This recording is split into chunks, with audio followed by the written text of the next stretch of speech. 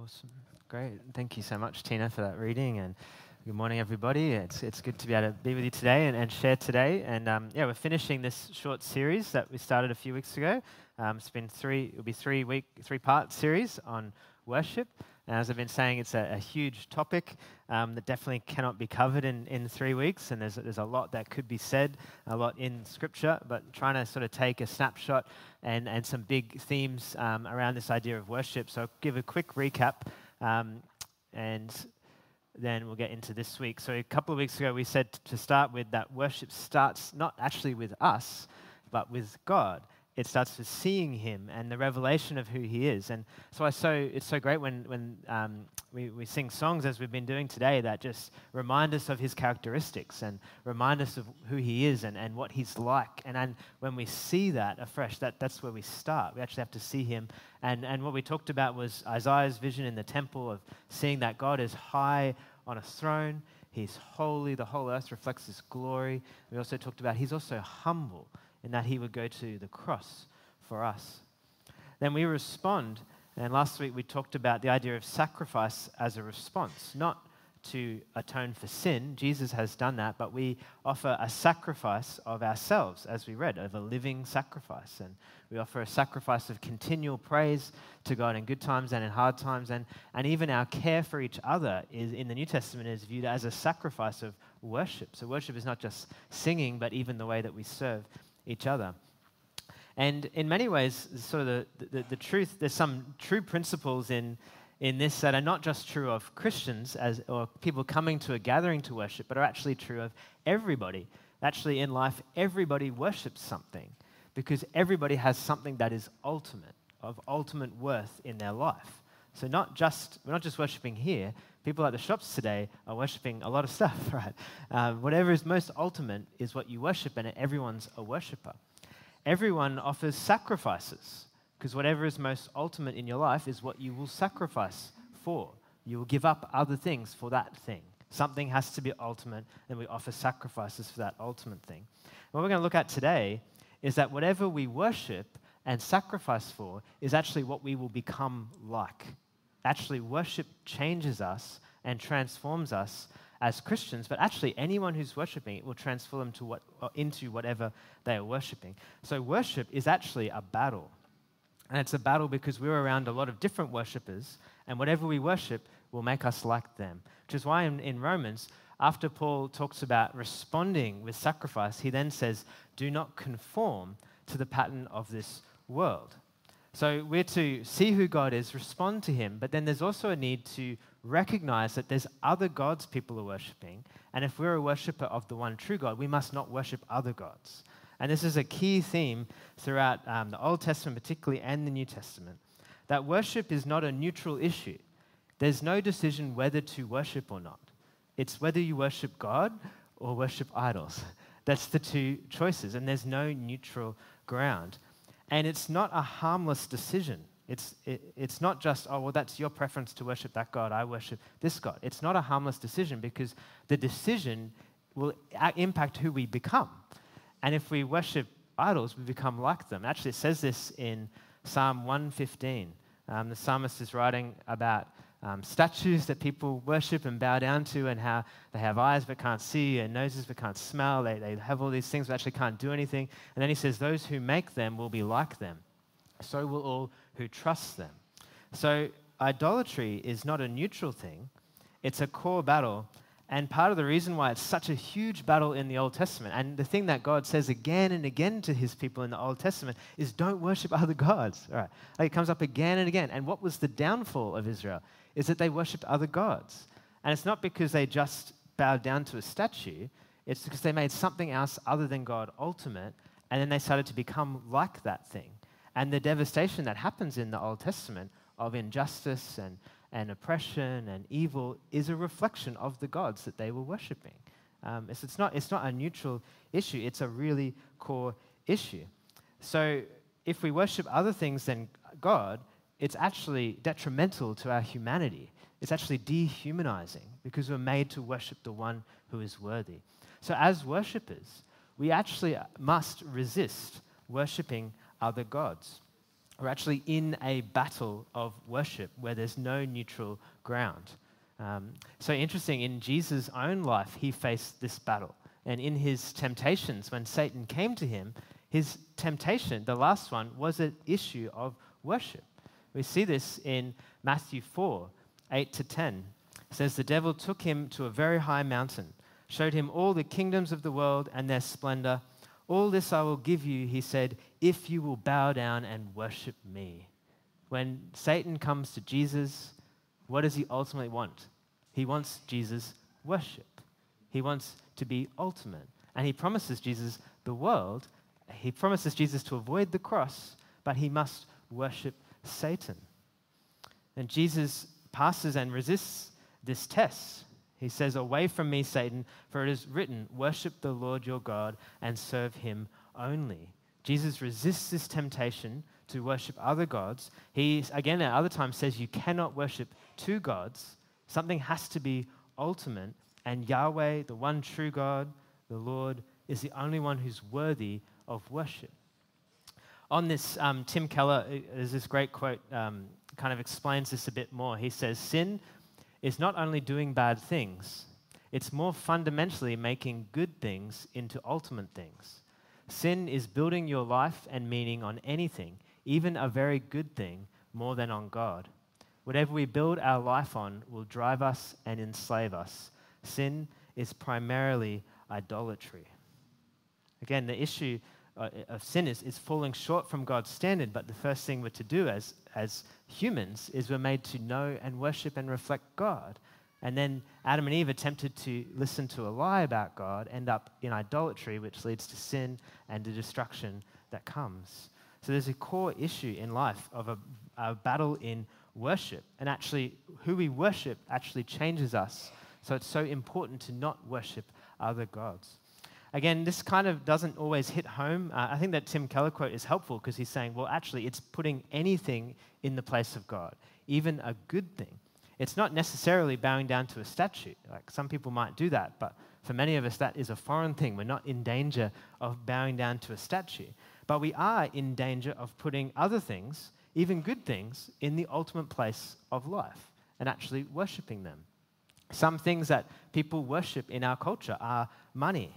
Again, not a bad thing, but when it's an ultimate thing, it's destructive. It's not meant to be ultimate. It's not our God. Pleasure, for some people, is their God. It's the ultimate thing. Another one is even freedom. Some people worship freedom. It's the ultimate thing. And it's interesting because when freedom is ultimate, it's actually enslaving. But when Jesus is ultimate, there's freedom. The freedom is a good thing, but it's not an ultimate thing. Jesus is the ultimate one. Some people worship technology. Some people worship their country or their nation. And many people, and ultimately most idolatry, it ends up as worship of ourselves. That we worship and place ourselves as ultimate rather than God. So as worshippers, we must resist worshiping other gods because it's a battle, it's a core issue, and it actually will affect us because we will become like the one that we worship. In Romans 2, though, then we're kind of mostly just going to go through this verse in Romans 12:2 today and unpack it with some other scriptures. It first says, don't conform to the pattern of this world. It says the need to resist worshipping other gods or the world's patterns of worship. He says, but be transformed by the renewing of your mind. So it's actually something that happens as we offer ourselves to God and resist other gods, that actually we are transformed and renewed. In the verse just before, he says to offer our bodies as living sacrifices, and now he says to be transformed by the renewing of our mind. So our response to God is a holistic response. We offer our whole selves. And here, particularly, he talks about our mind that needs to be transformed. This is why truth is so important in our worship. And again, it starts with revelation of the truth about God. We need to recognize and remind ourselves and meditate on the truth about who he is and what he's done. And as we do that, it actually transforms our understanding of reality. It actually changes us and aligns us to true reality. And if we become like what we worship, then it's really important that we become like the true God and we know him in truth. So truth and actually transforms us and renews us as we study scriptures, as we sing songs of truth, as we meditate on the story of the Bible. But it's also the Spirit who transforms us. In 2 Corinthians 3, there's this great verse Paul's writing. He says, "The Lord is the Spirit. Where the Spirit of the Lord is, there is freedom. And we all who with unveiled faces contemplate the Lord's glory are being transformed into his image with ever-increasing glory. This comes from the Lord, who is the Spirit." The Spirit is transforming us more and more, that we are people who reflect God's glory to each other. That's what he's doing. So the Spirit reveals God and transforms us. And as we come to sing and to worship, that's a form that we use, right? We use a form of songs that people know, and we gather in a building. This is all form, but the substance, the thing that matters is that we're engaging with the Spirit, that the Holy Spirit is present, that we're worshiping by the Spirit. And actually, as we do that, we are renewed. As worshipers, we are to be renewed by Spirit and truth. Jesus talks about this as well, and when he's in a conversation that turns to worship with the woman of Samaria, and he says this famous lines, "Yet a time is coming and has now come when the true worshippers will worship the Father in the Spirit and in the truth. For they are the kind of worshippers the Father seeks. God is Spirit, and his worshippers must worship in the Spirit and in truth." So we're called to come to God in worship by the power of the Spirit, and as the power of the Spirit actually then transforms us to reflect his glory. We're called to come to God in truth, knowing the truth about who he is, with truth in our hearts, not pretense, not just outward displays, but from our inner hearts. And the truth in our mind transforms us and renews us as well. We're actually positioning ourselves to be changed and to meet God and to encounter God and to be renewed. Hopefully that happens when we come on Sundays, even in small ways, that by gathering and by being together in God's presence, there's something renewing about that refreshes us in our love for God and encourages us at the week ahead.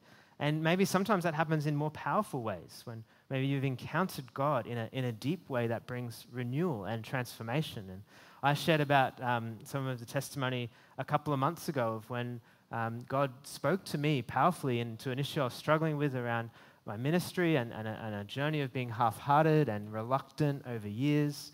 And I was praying and wrestling for a long time and struggling. And then it was in a gathering of worship with friends, in a context of the Spirit there, that I confessed in truth and repented, and I was changed. Like, I actually felt the next day that I was different.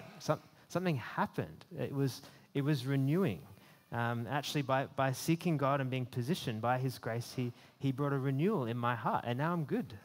Like that issue that was there, in many ways, has been resolved. And you may have stories of that as well, that actually sometimes in our struggles, we want God to take the struggle away, and that's good. But sometimes the primary need is to be renewed by his presence, by encountering him and meeting him in the midst of it, and he can actually change us. So as worshippers, we are to be renewed by Spirit and truth, to actually become more and more like him, having the rivers of living water that Jesus talked about near that passage as well. And ultimately, this leads then to reflecting him. That last part of this Romans 12 verse 2. "Do not conform to the pattern of this world. Don't worship other gods. Be transformed by the renewing of your mind." We need to be renewed. "Then you will be able to test and approve what God's will is, his good, pleasing, and perfect will." Effectively, then we will be able to do God's will in the earth. Then we'll be able to reflect his goodness. Then we will be able to honor him in the way that we live. And this goes right back to the start of the story of the Bible, that as humans, that's our purpose, is to be God's image. We're to reflect God's goodness and beauty. We're to rule the creation and cultivate it as an act of worship that demonstrates just how great this generous God who made everything is. This is why idolatry is such a core issue, because we're made to represent God as the one we worship. So if we worship other gods, we represent them, which is not God's plan or intentions. We're to be like the moon, reflecting the sun. God is the sun, and we're to reflect his glory as we look at him, as we encounter him in our lives. People are meant to be able to look at humans and say, that's what God is like. And sadly, that's not been the story of humans, but it is the story of Jesus. As worshippers, we are to reflect his goodness and glory. And the story of the Bible is that we fell short of that we didn't live up to that call, that we exchanged that for other gods that led to destruction. But God's plan was that he would come as a human and actually fulfill that calling of humans. In that Jesus resisted worshipping other gods, Jesus lived by the power of the Spirit, totally faithful to his Father and worshipped his Father alone, and Jesus perfectly reflected God. So now when we look at Jesus, we see what God is like, which is God's intention for humanity. And it's so amazing, that passage that we read out before. What does that look like? Jesus, who is so secure in the truth about who God is and who he is, what does he do? We saw that in John 13. Jesus knew the Father had put everything under his power, that he'd come from God, was returning to God. He knew that. So he got up from the meal, took off his outer clothes, and wrapped a towel around his waist. After that, he poured water into a basin, began to wash his disciples' feet, drying them with the towel that was wrapped around him. You wouldn't put those two things together normally, right? Jesus knew he was from God. He knew all things were under his authority, right? He's the one who's perfectly representing God's image. So what does he do? He washes feet. That's crazy. He's the highest, and he takes the position as the lowest. Then later on, it says, when he had finished washing their feet, he put on his clothes and returned to his place. Do you understand what I have done for you? He asked them. You call me teacher and Lord, and rightly so, for that is what I am. Now I, your Lord and teacher, have washed your feet. You also should wash one another's feet. If he is ultimate, if he's the ultimate one, if he's the Lord, he's the one we worship, and he's a servant, then what are we to look like? How are we to reflect him and his goodness? And he says that. I have set you an example that you should do as I have done for you. Very truly I tell you, no servant is greater than his master, nor is a messenger greater than the one who sent him. Now that you know these things, you'll be blessed if you do them. We're to reflect our God. Jesus, who is the perfect image of God, what does he do? He comes as a humble servant. He gives himself in sacrificial love, because that's what God is like. That's the heart of God we see on the cross. So as his image bearers, as people who worship him as ultimate, what are we then to look like as we reflect? As humble servants who give ourselves in love. The one we worship is a servant. So our worship needs to make us greater servants. The one we worship gave himself in sacrificial love. So our worship needs to transform us to give ourselves more in sacrificial love. The one we worship, the Father, gave his only Son, his most prized possession. He's incredibly generous. So if we're worshiping him and being renewed and transformed to be like him, we should be some of the most generous people. The one we worship, Jesus, has conquered death and is alive and reigns. So if we're worshiping him, we have no need to fear or be worried, but are to be people of peace and faith. Our worship enables us to honor God and reflect him in our lives. And again, we're on a journey with that. We need him in that. We need the Spirit. We fall short of that. But that's the trajectory. That as we worship him, it should be renewing us and transforming us to look more and more like him. Tom Wright on this says this: the purpose of the human race is to be God's image bearers, reflecting his image into the rest of the world. And in Christ, this is at last achieved. This is indeed the very heart of worship, that we should gaze in love and gratitude at our Creator and Redeemer, and so be restored as genuine human beings, and thereby be God's agents for healing of creation. The idea is that we have the revelation of just how good this God is, that renews us as we respond to him. That's actually the most human thing to do, to worship and offer ourselves back to him. And that transforms us to then be his image in the world and reflect his healing love to the world.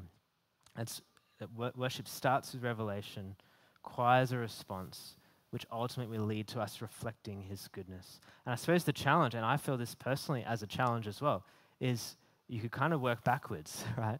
If we're not really reflecting his goodness, are we really responding to him? Are we really worshiping him? Because sadly, in the Old Testament, there's many times when they're going through the motions, they're doing the festivals, they're doing the celebrations, but they're not worshiping God. God is not ultimate. And there's a challenge that perhaps if that's not working out, then the test, I suppose, the test of our worship is really our lives and how we live. And that's the challenge, I suppose, that pulls us back to humbly coming back to a place of worship and making sure that he's ultimate and not other things. Again, I feel that for myself as well. So we've been talking about wholehearted worship.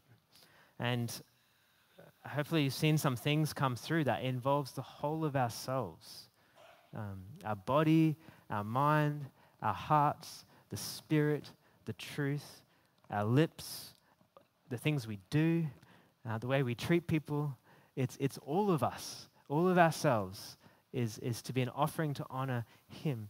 And it's not just an individual thing, that it's actually a whole community thing. When Paul's talking to the community, he's talking about everybody all together offering a sacrifice, a unified sacrifice of worship.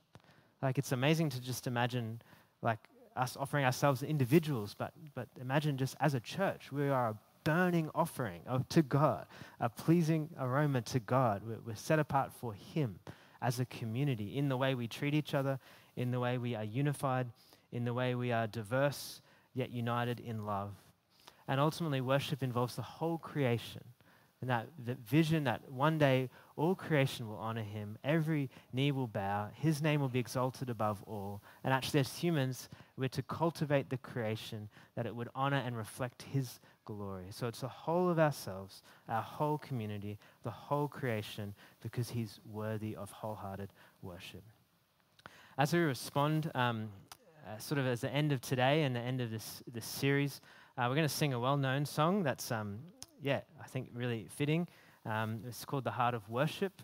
It's actually about a church that got too caught up in almost the worship of worship in a sense. Like they were too focused on the songs and then they stripped the songs out for a while and they said, well, we just need to come back and it's about God. It's not actually even about the music. It's about God. The music's a tool to make it about God. And they wrote this song. And we're going to just change it a little bit as a response today.